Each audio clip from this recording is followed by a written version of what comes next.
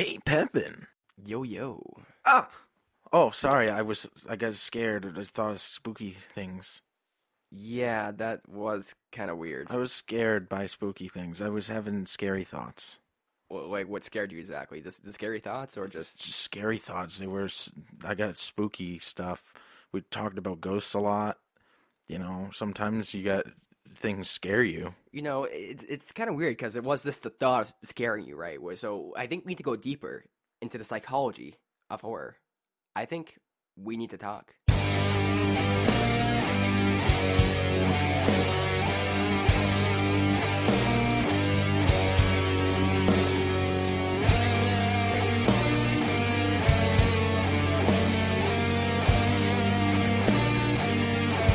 We need to talk.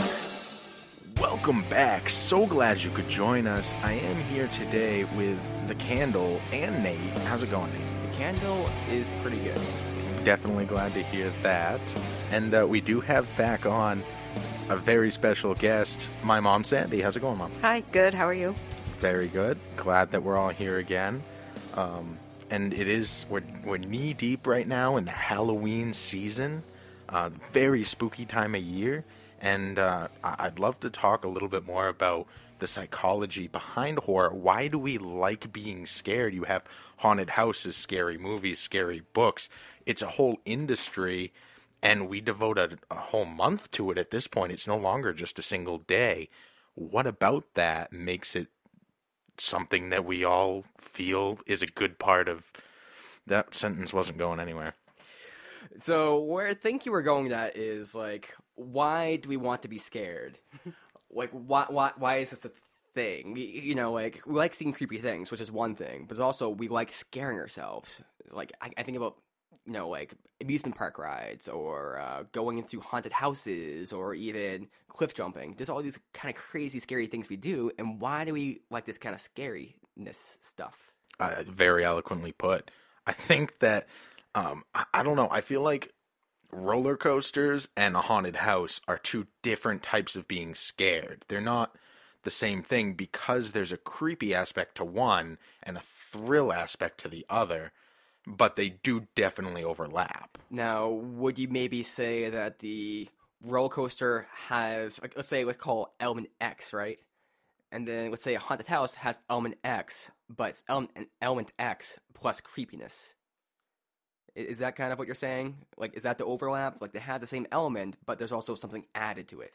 I think it's the same element, but different at the same time. Different levels, different ways that it comes about, and therefore it comes about in a different way.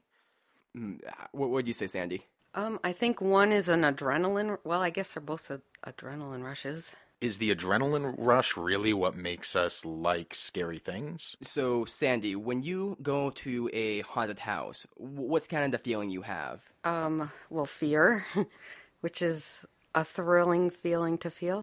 Like fear as in, like, you're afraid of being scared? Like, you're afraid before even being afraid? Right. Yes. The anticipation. I think anticipation's a really good point to be made. Yes. When talking about haunted houses. Or anything where you're intentionally putting yourself in a position to be scared. The anticipation of being in a situation where you're going to be scared is a large part of what makes being scared so appealing. But here's something interesting to think about. So you enjoy being scared, but there are things that are so scary that you would avoid them. Like for me, it would be heights. So I won't go on a Ferris wheel because I'm terrified of the heights. But I'll go in a haunted house. So is that a threshold of amount of fear, or is that a specific situation that gives you a different type of fear? I would say it's a different type. I mean, something I'm thinking about is, with the different types, like what differentiates a roller coaster from a haunted house? I mean, in a way, the haunted house should be even more frightening because you don't quite know what's in there. You don't quite know what to expect. And at least as far as your mind sees, it's going to go on for the foreseeable future. But with the roller coasters, I mean, at least when I ride a roller coaster, what happens is this is the first initial kind of giant hill you climb up, And that's where things are scary. And you know in your head, once I go past this hill, it's all going to be fun. Like, this next hill is not going to be bad. This little loop I do is not going to be bad. Whereas with a haunted house, you don't know if it's going to get bad, worse, better, or what. But there's a much larger element of safety involved in a haunted house. You know that's just for fun. That's all pretend. A roller coaster, something really tragic could happen. The likelihood of something tragic happening on a roller coaster or skydiving is so much huger than a haunted house or a movie or something along those lines where you know you're safe. I think the biggest appeal about haunted houses and movies and books that are scary is more in the lingering feeling afterwards than the actual initial thing happening. Because you can read something or watch a movie and weeks later still not want to go into the bathroom and look in the mirror because in the book or the movie something happened when somebody looked in the mirror in the bathroom. There's a lingering psychological effect, whereas in a roller coaster you're not going to be scared a week later. You might remember it as thrilling, but you're not going to be scared that walking down the stairs is like a roller coaster. Good point. Yeah, that's pretty interesting, because I can't think of one time I've been, like, traumatized by a roller coaster. I mean, I'd also add that I don't think most of us really rationalize the potential danger of roller coasters, just as we don't rationalize the potential dangers of cars. Driving is very dangerous, but we don't really see it like that. We don't perceive it like that. Sandy, have you ever, like, had a lingering fear of a roller coaster or any kind of thing like that? Like, I can't think of any. You No. obviously haven't, Steve. Just the Ferris wheel. So, is it the artistic aspect of, say, a horror movie or a horror of a haunted house that would make us kind of have that lingering fear within us? I wouldn't necessarily say the artistic aspect. I would say more that it's more realistic of something that could happen in your life for real. I'm trying to think of a good example of a really realistic book or movie that could happen to anybody. Some of the stuff that scared me has been the most unrealistic, and I'm kind of weird, so I'm probably the exception here if that's true. But it's like there was this movie I saw way back in the day, and it's like a 60s, 70s movie, I don't know, but the basic premise was they shrunk down to like a microscopic size and went inside the human body to kind of, to solve some person's problem. The Magic School Bus?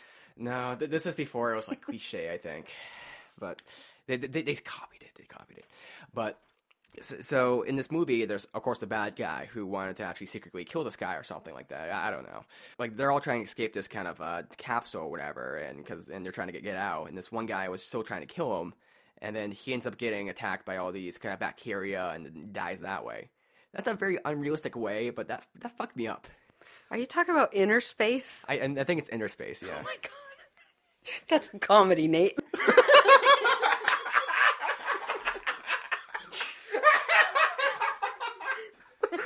I have some terrifying Abbott and Costello to show you. Oh man, don't show this kid Spaceballs.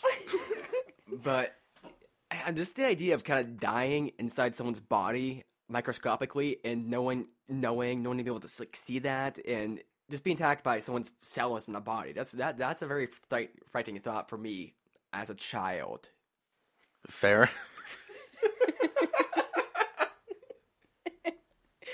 Oh my god. You know what fascinates me is people who aren't afraid. Like watching scary movies, and I have a friend that is not afraid. Like he can watch anything, never scares him. I don't understand that. Now, when you say he's not scared, is he startled? Let's say there's like a jump scare or something. No.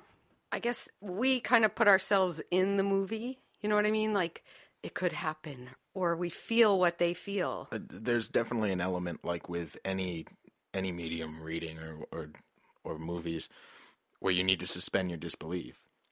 And if you don't do that, then you're just watching actors on a screen. But then where's the fun? Right. I have a lot of fun watching movies by analyzing them. So, oftentimes, even horror movies, I don't watch many horror movies, but let's say I did. and when I have, what I do is I look at like, oh, why are they doing it this way? Why are they doing this? Why is this? Oh, they're trying to build suspense right now, and they're gonna fake me out. Okay, they didn't fake me out, so they're trying to make me think they're gonna fake me out, but then they actually didn't, which actually kind of scared me a little bit or kind of caught me off guard. Mm-hmm. So that's a very cerebral way to watch, but I feel that it misses some of the actual enjoyment. That's a different type of enjoyment. I can definitely do the same thing. A good buddy of ours, Nick Stewart, is a film major, so we would watch a lot of movies together, and we would really be able to break down the elements and talk about like, oh wow, that's a really cool shot. But in a way, it draws you out of the movie. And a lot of the reason that people use those mediums is to kind of get themselves out of reality, pull themselves into another reality, and just kind of, I don't know, in a way it relaxes your mind. And it's also fun just to sit back and watch a story unfold. Mm-hmm. So it I would definitely agree, it takes out from the intention of the movie. So the movie is supposed to be scaring you, and if you're looking at it saying, man, these special effects are pretty good. What did they use for that kind of blood effect right there? Did they use pig's blood or maybe some kind of dye? What kind of mixture? That it's not intended for that. Really, they're trying to make it so that you wouldn't ask those questions. But the fact that you do is kind of, that doesn't quite go with the author's intent. It's not necessarily better or worse. It's just a different type, and it pulls away from being able to get that fear. Back to the topic, being able to be afraid and get that thrill, whatever it may be. When you watch a horror movie, Sandy, do you really get into the characters and the feelings and stuff? Yes. Like, how does that work? I'm kind of not in that position very much or at all. It's very hard for me to get into a movie like that. So let's say a character is feeling anxiety in the movie.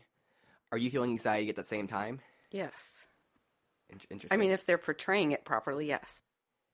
And let's say they feel relief. Like, let's say, oh, there's someone behind the wall, and then they kind of leave. And it's just a cat. Or it's just a Yes. cat. You're also Yes. relieved? Why is it always just a cat? I don't know. That's a good question. I was wondering that. But I personally wouldn't want to know completely how they're made, because that would take away from me. Like, especially a movie I really like. I wouldn't want to know. Like, I guess sometimes I kind of wonder, like, in The Exorcist, how did they make that girl's head spin? Like Plato's cave style. Once you see the light, there's no going back. Yes. You can't enjoy it that way anymore. Exactly. I think there's a movie, what is it? The Wizard of Oz? I mean, everyone knows that movie. Yes. And the backgrounds, they look pretty real at first, right? And when I was watching it as a kid, I never noticed that they were just painted on, right? This painted background. Yeah. And then once you see it, you're just like, oh, they're on a set. The backgrounds are painted. Yeah. You can't unsee it. It's so annoying. Yeah, exactly. And similarly, maybe if the way they have it done with the spinning head, once you know how it's done, you can actually kind of see how it's working. It's like, Yeah, exactly. So I don't want to know, because that would ruin the movie for me, and that's one of my favorites. So there are definitely ways that can pull you out of the fun that is associated with being scared. What do you think it is about being scared? Does it give us some sort of need that we're otherwise not getting? Like maybe it's a primal instinct of some sort to actually get that fear. Well, fear itself is absolutely, it's a way of our body warning us that something's not right. Like, there's a dinosaur coming, you should be scared, But we don't have to fear those things really anymore. Does it, like, keep us sharp? Like, allow us to quickly get into that fear state if we ever did need to? Yeah, possibly, sure. I mean, would you say that we have like a lack of fear in our everyday lives, and we're trying to make up for that in some kind of way? I can see that as being an appeal, yes. I think it definitely depends who you are. Some people are just absolutely. naturally more afraid as people. There's some people where if you like even spook them a little bit, they start like they go screaming, like, "Oh my god, how could you?" And there's other people like myself where it's like you could try to scare me, and maybe if you get me off on a certain day, you'll scare me. But I'll just be like, "Oh, hey." Maybe there's something else to this that I'm just thinking about. What if we like to be scared because then when we come down from being scared, we realize how safe we really are. And it allows us to appreciate that much more. And therefore, we are less scared in our everyday life.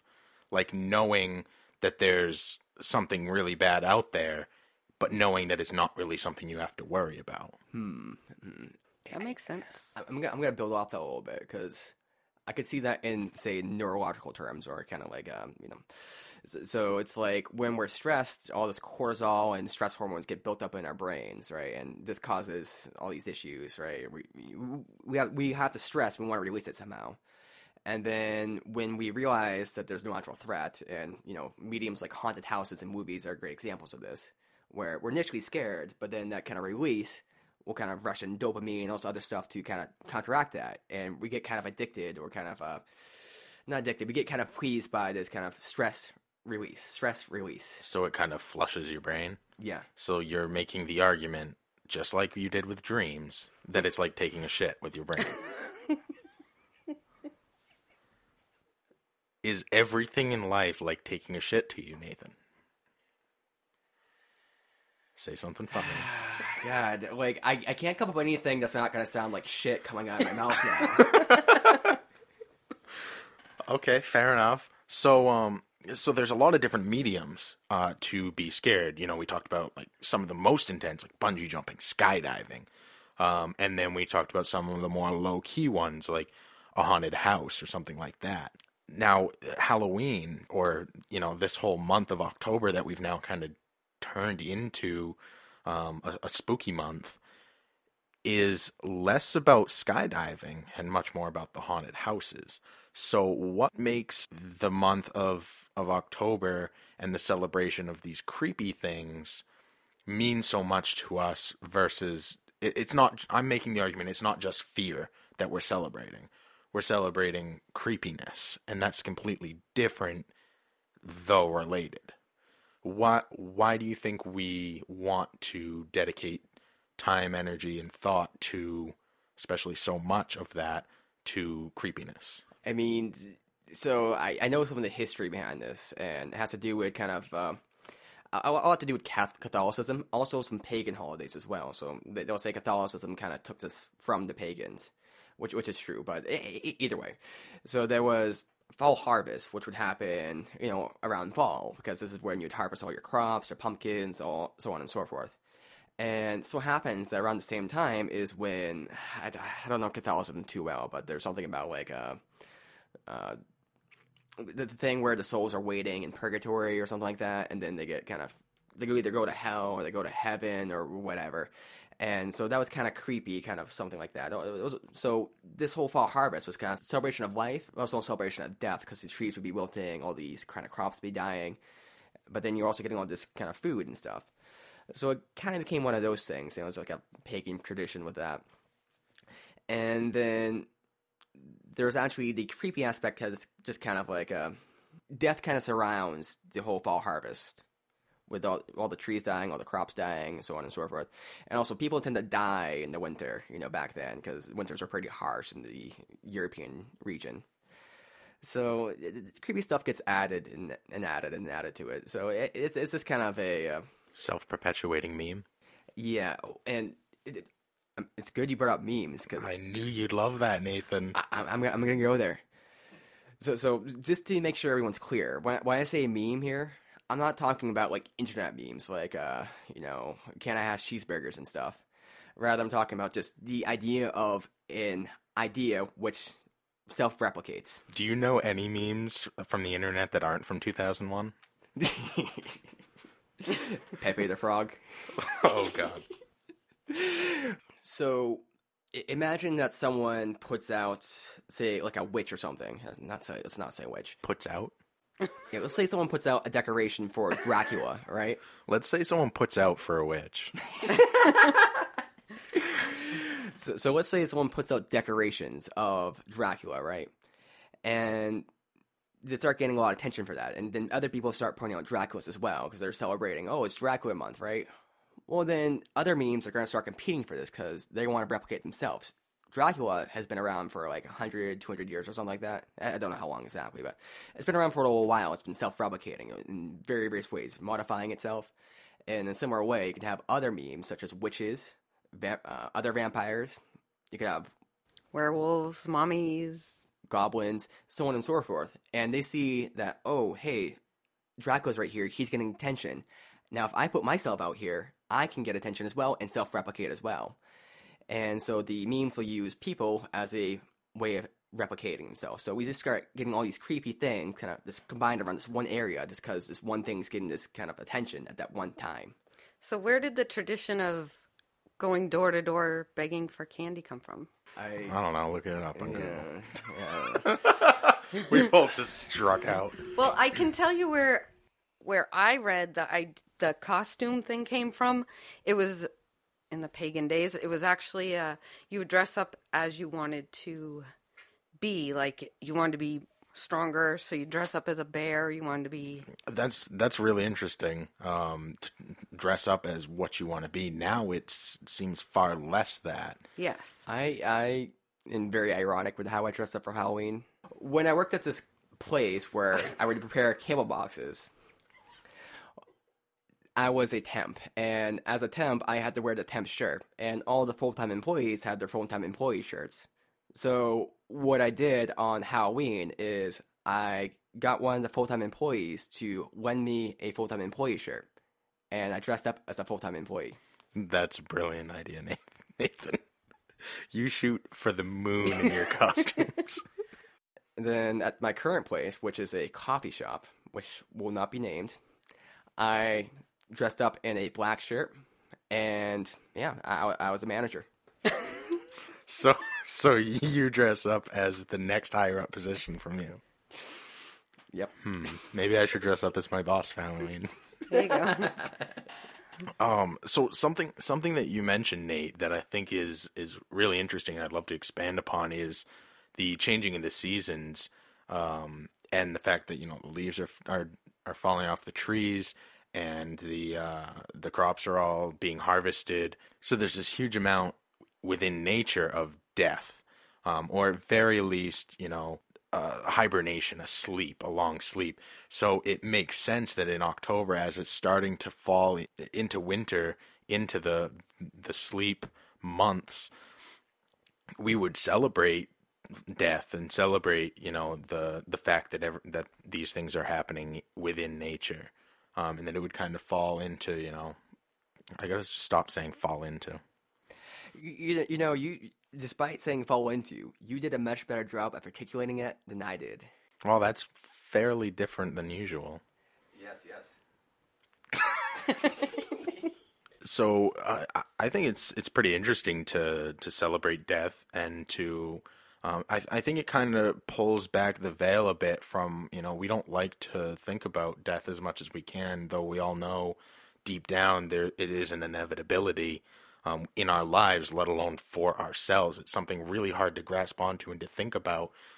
So to celebrate it kind of puts it in a different light, and by taking all of this scary stuff and putting it all together and really thinking about it and holding on to it, it makes it less scary and more manageable in our everyday lives. That's an interesting point. Also, something interesting is that kind of the theme, or the general theme in these kind of horror aspects, is that there is the threat of death, but you survive. So it's kind of putting death into your mind, but also releasing you from death in a way. So is that like to say that we realize death is inevitable, but in these movies or whatever, you're escaping death, therefore it kind of lends to the idea that maybe death is escapable? Yeah.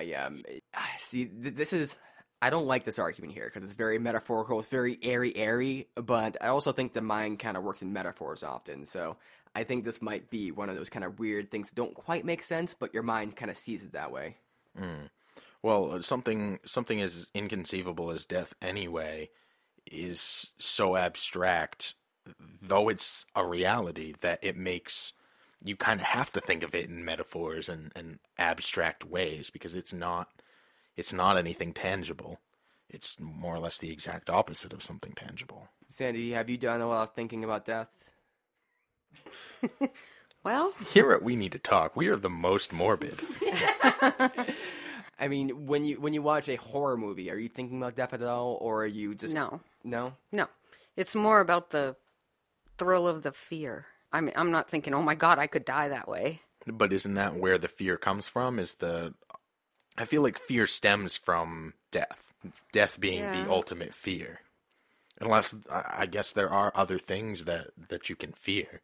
But I feel like most horror movies kind of lend to death being Yeah, the that's fear. true. I mean, from a weird point of view, like, you think about, like, most animals, like, say, rabbits and so on and so forth, they don't have any conception of death, but rather they have fear, right? And they're afraid of something, right? This is what they're programmed for, but, you know, they don't think, oh, if I get caught by this fox, I'm gonna die. They don't think that. And in a similar way, maybe it's the same thing when you're watching a horror movie.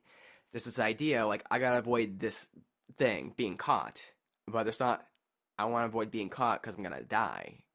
It's not. I don't think I agree with that. I don't either. I think a lot of animals understand death. Elephants, for example, will mourn other elephants when they die. I mean, though the difference there, I mean, just to tease out a little small detail here, would you also say that they have that conception applied to themselves? I could see having that conception applied to, say, their prey or to their comrades, right? But are they thinking about deaths in terms of themselves? Is it something that could happen to them? Well, I think if a like say a mouse sees a hawk shadow, yeah, it's thinking, holy shit, I'm gonna die, and it runs. I think Nate's making the argument that it's not thinking the long term of death and the permanency of death, but it's acting on the chemicals in its brain that's making it afraid. But primal fear. I argue that's more or less the same thing. Yeah, well, I guess into like a weird thing where there's the concept of death, and then there's like the fear of death. And having a fear of death is kind of more of a primal thing, and having a concept of death is a little different. Like, I'm sure there's an overlap somewhere within the hierarchy of the animal kingdom where some animals do understand it and some don't. Could we ever figure that out? That's kind of up in the air. there was that Onion article saying they taught one of those chimpanzees who know sign languages about death. Great topic. Oh man, I'm gonna Snopes that Onion article. So something that I think is really interesting is, in terms of fears, is that a lot of people have the same types of fears, whether they're rational or not, to the point where they become phobias. Like earlier you mentioned, Mom, heights, that you don't like heights. And I think that's a really, really common fear for people to have. But then there are some fears that are a little more abstract, and then there's fears that get to completely ridiculous. Like there's no real reason that you should be afraid of things like that. So I'm wondering where that comes in. Is that through trauma, or is that through something different that you can get into, more common fears towards the other end of the spectrum? I have a really weird fear that I can't really figure out where exactly it came from, but I avoid it in the grocery store. Like, I can't even smell it. It makes me sick. Is it Walmart employees? No. No, it's a vegetable. Yeah, that's what I said. Yeah, no. What is this fear exactly? It's celery. No, like, I don't even like the name. I don't...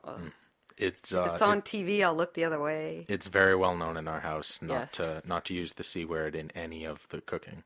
At work, too. Not the All common my- C word, but the special C word. Well, I guess both, technically. You don't like the smell, the look, or anything? There's nothing about it that no, I don't like the smell, the look. I've never asked any questions about it. Do you feel comfortable addressing it a bit? Yeah, I don't know where it came from. Do you know when about it started? Is this like since you've been born, or within the last 10 years, or? No, it's been an ongoing thing. I don't remember exactly when it started getting really bad, but It's been progressively it's just worse. getting progressively worse. Yeah. Interesting. And you're not sure where it originally came from, Right. or anything along those lines.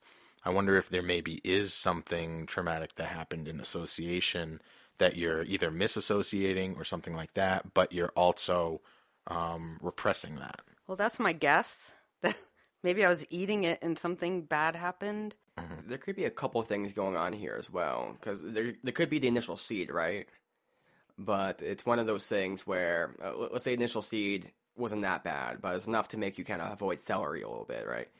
And then you start avoiding celery more and more, right? And then it kind of feeds in on itself, and it's like a feedback loop, right? And you start avoiding more and more. It's like people who have panic attacks, like from some kind of thing, right? The panic attacks will get worse and worse, not because what started it was like necessarily that bad, but because they start panicking about panicking. In some way, like, you're not liking celery gets worse because you're not liking celery about not liking celery. That doesn't make any sense, but you know what I'm saying. No, it definitely does. Compound interest. Even people at work avoid eating it, avoid bringing it in, because if they even have it, if they handled it the night before, I know, I can smell it. They think I'm nuts. Well, I might be nuts. It is a bit crazy. It is. But where does it come from and why? Why? Celery itself or your fear of it? Ugh, yeah. Well, both, yeah. Why does that have to be a thing? I mean, I don't know what would cause it exactly. I have a bit of a theory about certain ones, like certain kind of psychological fears or irrational ones.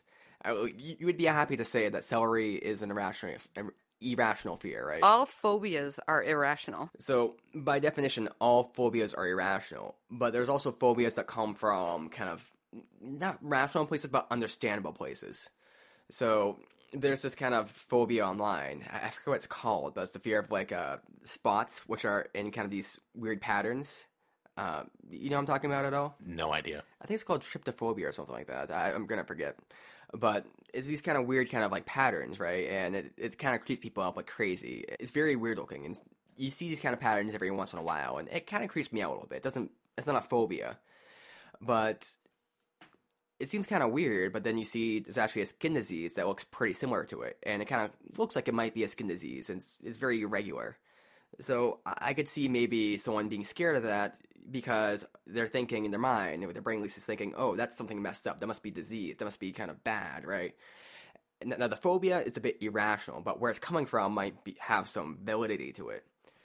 Whereas celery, it's hard to say if there's much validity behind it unless you had like a bad experience with celery. Maybe I choked on it. Maybe I saw somebody choke on it. Or an allergic That's a reaction. real thing. Or an allergic reaction. An allergy of some sort. There's a real phenomenon out there where if you eat something and you start getting a really bad stomach, it's really, really hard to enjoy that thing again or to even eat it. So maybe I got sick one time after I ate it. I don't know where it came from, but it's real. That happens to me all the time with alcohol.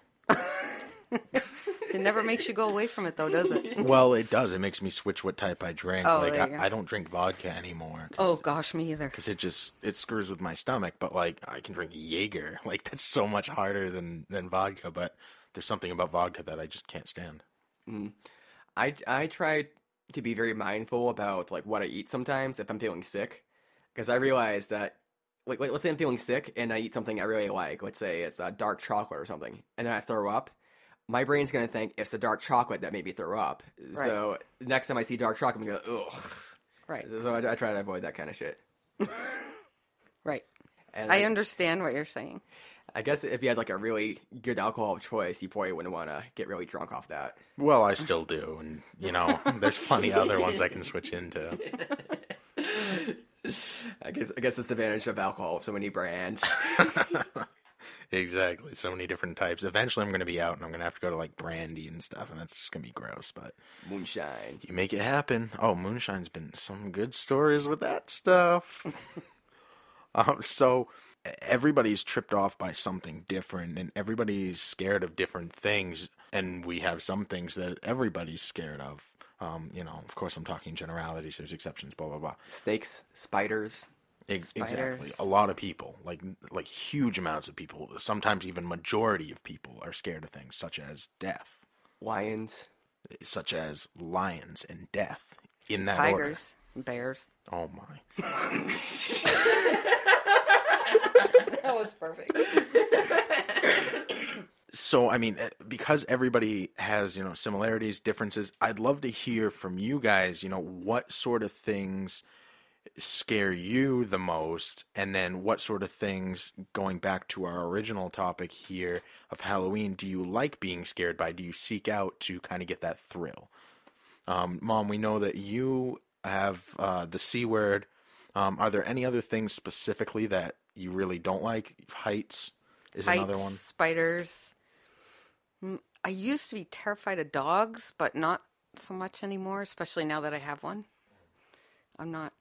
I've gotten over that one. So maybe I need a pet spider and a garden with that stuff growing in it. Do you want to give a shout out to your puppy? Delilah. All right, Delilah, if you're listening, it's probably with Mom. How about you, Nate? Do you have anything that you're particularly frightened by? Sharks? Mine are more unrelatable, with one exception. The one exception are... No, not sharks. Not sharks. But the one exception are, like, swarms of, like, ants.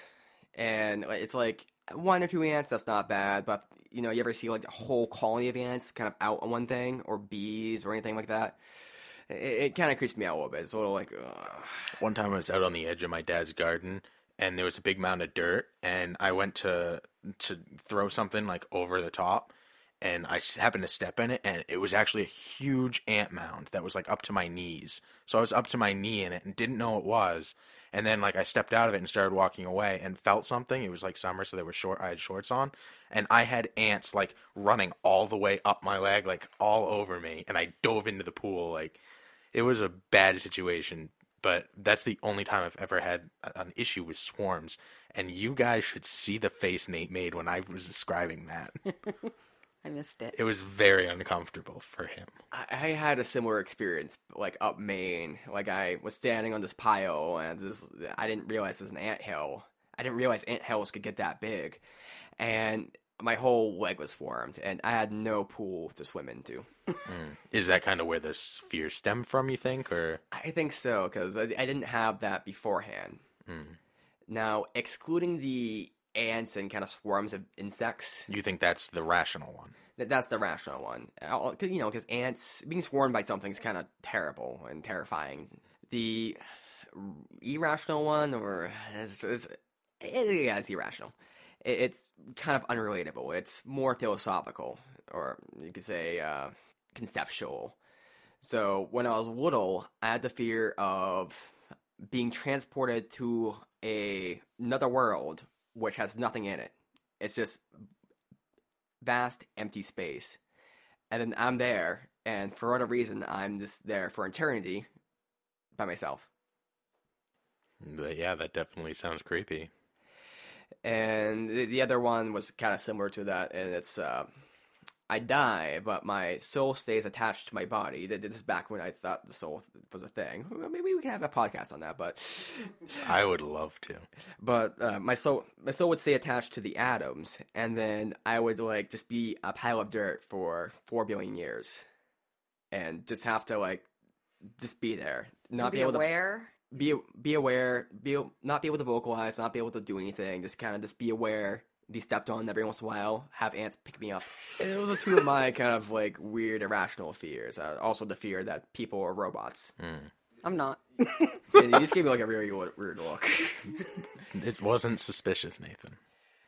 And this comes from the idea of, like, it's kind of like Descartes' devil thing, where what if the people you're interacting with, they're not, like, actually human? Maybe they're created by your mind. Or maybe they're actual robots who are designed to kind of interact with you.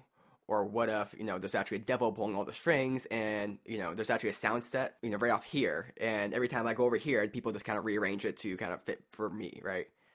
That's kind of a weird kind of fear as well. It sounds like a very, very egotistical way to look at life. Like, everything's about me. Everything's to make for me. Yeah. I mean, for you, that'd be like a dream come true. No, I mean, that's just my reality. It seems like, to me, it would make so much more sense if everything was to fool everybody. Like, there was one mastermind who dropped us all into a program, and we're jacked into the Matrix per se, and we're all playing at the same time on a local server. life is the ultimate game in this sense. There's no lag. There's such a vast network outside, but we can never really reach the outside too much. And it only needs to spawn things outside of our sight when it's actually being viewed.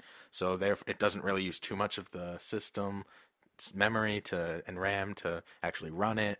This is a sort of like a combination of the kind of Matrix idea with integrating having different people having their own consciousness and being real, and then this idea of reality is just what's around you.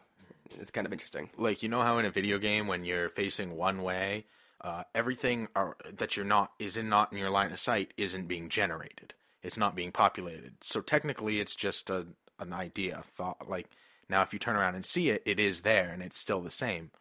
So it only needs to generate what's actually being physically seen. And that really explains the double slit experiment in quantum mechanics. But anyway, we're way off the grid at this point. So you would that fall under any of your fears, Nathan? Would what fall under my fears? So like being on the same server? Like if this was all a game and we're all jacked into the same server.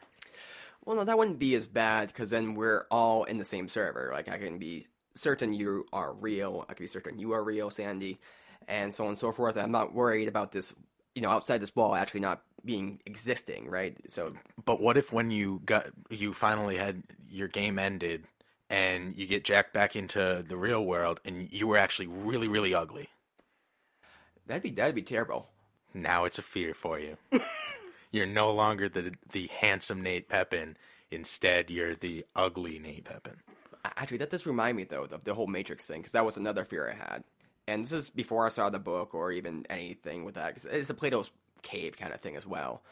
But I thought that what I was living right now was actually a dream, and that I was going to wake up and from my point of view, it's like a whole lifetime, but from the person who woke up, it's just like just a second. It's just like when you wake up from a daydream, like, oh man, that was weird. And yeah, I don't have these fears anymore because they're... Sounds like severe disassociation. Yeah.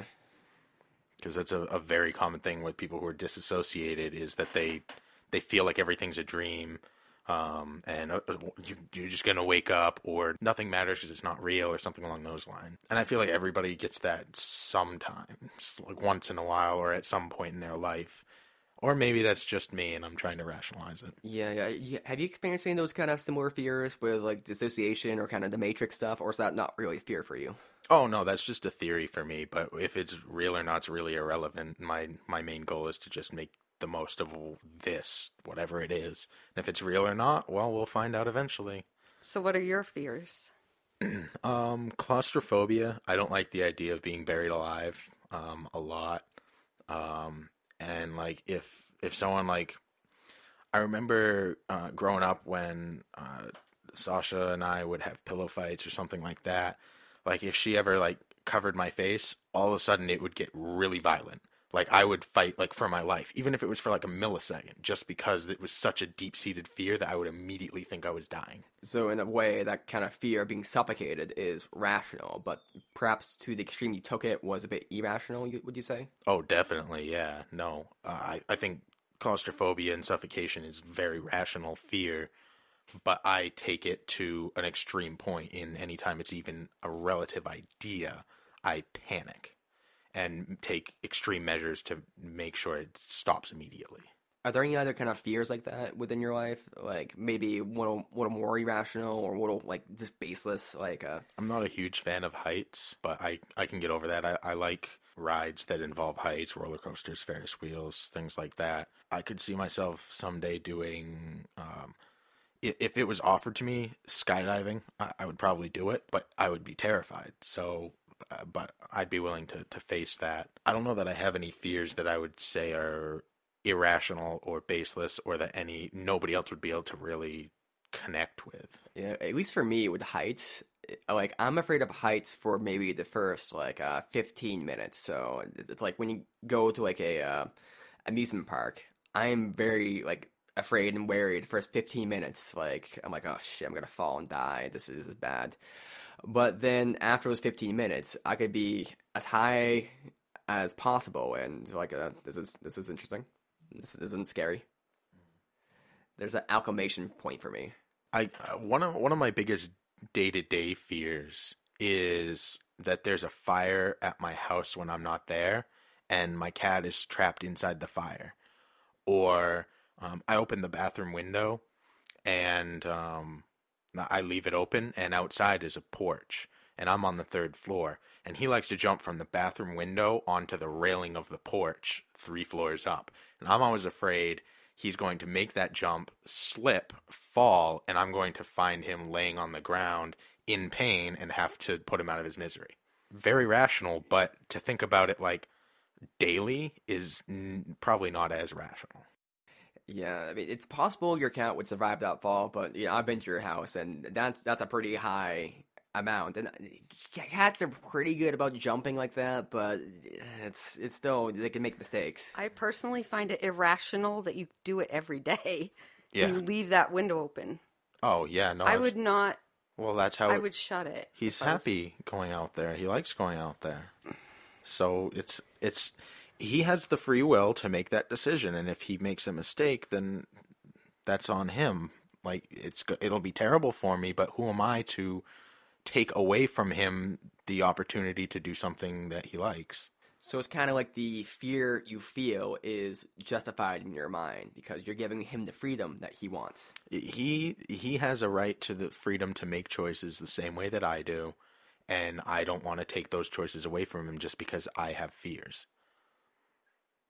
I don't think that's fair. That relates to a lot of different parenting methods where some people are very overprotective of their children because they have all these kind of fears, whether rational or irrational. And by limiting your child, there's consequences to that. Maybe there's good things. So maybe they don't find their child on the road and have to put him out of his misery. Now, there's another angle that I look at it from simultaneously, and that's, isn't it my responsibility to make sure that he doesn't get himself into a situation where he can be hurt like that? And, I mean, that's a teeter-totter balancing act that you gotta... I don't know. I think that, first off, he's a cat. He's not a child, so there's huge differences there. But I think that he can consent to making those decisions knowing the dangers. And he has a right to do so. That's assuming that he has enough intelligence to know the dangers. This is the thing I think about cats. I think they're very good about calculating and figuring out their jumping distances and stuff like that. So I've seen him make the jump and slip on a little bit. Oh God. And just like 1 foot just slip a little bit, and then he grabs onto the edge, like knowing like he could have fallen there, but he still does it. So I mean, he could go his whole life and never do it, or he could have done it right now while I'm gone and not. Don't say that. Well, Right? I'm making my point. My point being, this is how I feel every time I'm away from him. I feel like now we're gonna have like a update on your cat. I know, every right? time you come in. Text me when you get home. Okay, so no news is good news. Oh no, I want a text. All right, well, I'll text you, Mom. And any listener that wants a personal text from me every day about my cat, just hit me up. We're on Twitter at WNTT1. Perfect place for a plug. Absolutely. So I want to know, as kind of a final subject here, what is you guys' favorite medium for experiencing this holiday sensation of playful fear for fun? Movies. I love this time of year with all the movies coming out and all my favorite oldies, watching them again and again. Yeah. Do you have a favorite? The Exorcist is one of my favorites for sure.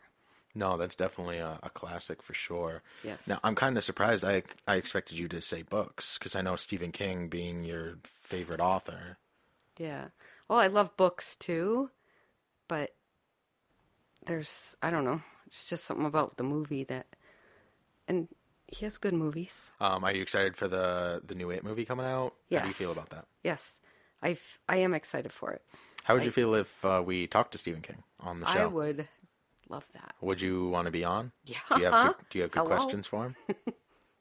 I will think of some. Think of some. I'll work on. I'll ask him where he gets his ideas. Just kidding. I'm sure he's been asked that. Just kidding.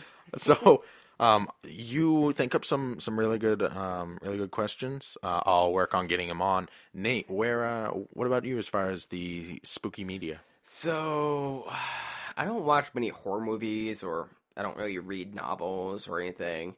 I discover and kind of think about kind of creepy, scary ideas.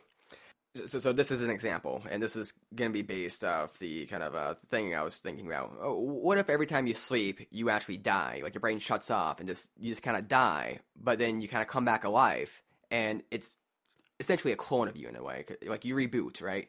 And when you reboot, your consciousness goes out the window. It's replaced by identical consciousness. So that's a scary idea to me. Heady, philosophical type stuff. And that is spooky? That is pretty spooky. That's in the Halloween spirit for you? Yeah. That would be in the Halloween spirit for me. Well, because Spooky Socrates? Spooky Socrates. That's a good band name right there. Yeah. A good band name. I mean, I get that these ideas aren't like these philosophical ideas aren't like cliche Halloween or anything like that. They're not like Dracula or witches and so on and so forth. But it does feel into the kind of psychological horror kind of genre of film and also, media in general. Like for me, like seeing like Bloods. For me, seeing gore and stuff happening like that, just horrific stuff. It's kind of like, oh man, that's shitty. That sucks. Big old butts. Big old butts. But for me, it's more the mental aspect which gets me. I agree. One of my other favorite movies is called The Changeling, and it's like back in the 70s, and it's George C. Scott, and there's no blood or guts in the movie at all. It's just a very simple ghost story, and it scares the hell out of me every time I see it. And I've seen it like a billion times.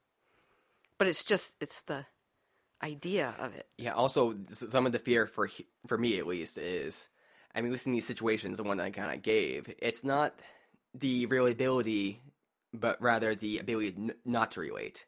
So if you were in that position, you wouldn't be able to relate that. And since it's such a heady idea, trying to explain that to someone, like, oh, I actually died, this is just a new consciousness, and sorry, I'm mourning here, because my neurons are meant to be doing this. Like, that's like so hard to convey. So it's not being understood, which is, I guess, a fear in that. Fair enough. Steve? Yes, Mother? How about you? How about me? Something that we haven't really talked about at all, that's actually become a huge market for the Halloween season is video games. And spooky video games, scary video games. I know Resident Evil was a huge part of my childhood growing up. Resident Evil 1 Director's Cut, my mom could speedrun that thing in under an hour. It was absolutely insane. I still can. back before the internet, there was rumors, or when the internet was being born, there were rumors that if you could beat it in under an hour, you could play as Barry Burton. And that was kind of like your mission, and then finally you did, and that was, we didn't play as Barry Burton. That was a myth, but yeah. But that I know my brother still plays it a lot. Plays a game called Haunting Grounds that I got him.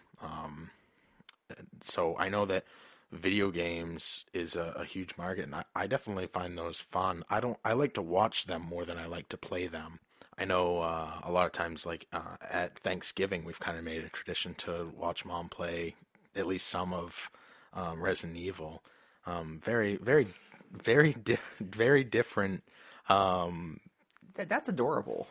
Very different tradition to have, but Nate wants to come over for Thanksgiving now. I kind of do. We're having it at my house, so that's definitely cool. I'm cool with inviting you, so. Oh man, I'm part of the family. You are. You call me Mom, right? Oh yeah. But then you disowned me. Oh, yeah. Well, I'll re-own you. My mom owns you. So I think video games is definitely an awesome part. It's one of my favorite parts of the season. You know what? It's weird because I totally forgot about video games, and that's actually one medium I do soak up. Like, I love watching people play scary games. Mm-hmm. It's very rare to actually get scared myself watching people play the game, but you probably remember this, Steve. We went over to one of my friend's house, and he had the game PT, which is short for Playable Trailer. It's like a Silent Hill thing or something like that. It was Silent Hill before it released, and then it got canceled, but go on. So I saw some of these people playing online. I didn't see too much of it, and I thought it was kind of fun to watch. You know, it's a little creepy, but I wasn't really scared.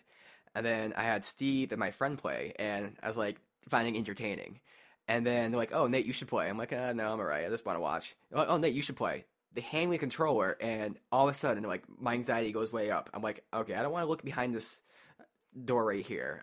Okay, this wall right here is creeping the fuck out. Well, what the fuck is over there?" It was very, I don't know. It put me in a whole different spot. It's much easier to be immersed in a video game because you're controlling the player. You have a lot more direct interaction, and you know that your direct actions can have consequences, and that though there is a set path, there's no real set path because you can go anywhere in the game. Silent Hill, like the first one, is a great example that game's amazing. It was so good in its atmosphere and the way that you play the game. What was the one that the kids were playing all the time? And there was a big guy, and he'd go around saying, "My dolly," and they said that until we wanted to scream. Haunting Grounds. Yeah, that was a good one. It was. I actually recently found my old video camera, and Oh God, I was watching some of the videos, and we said "my dolly" like probably 50 times within 6 minutes. It was insane. Remember Brian being Jill? Yeah, Brian would run around like he was Jill Valentine from But Resident Evil. he would do the sound effects like flawlessly. He would do it like the character animation did, like the really jerky, like polygon, like and it was so perfect. Like he had it down to a T. He had it down to a T. And "my dolly," we would do that nonstop. But anyway, we're way off of the base at this point.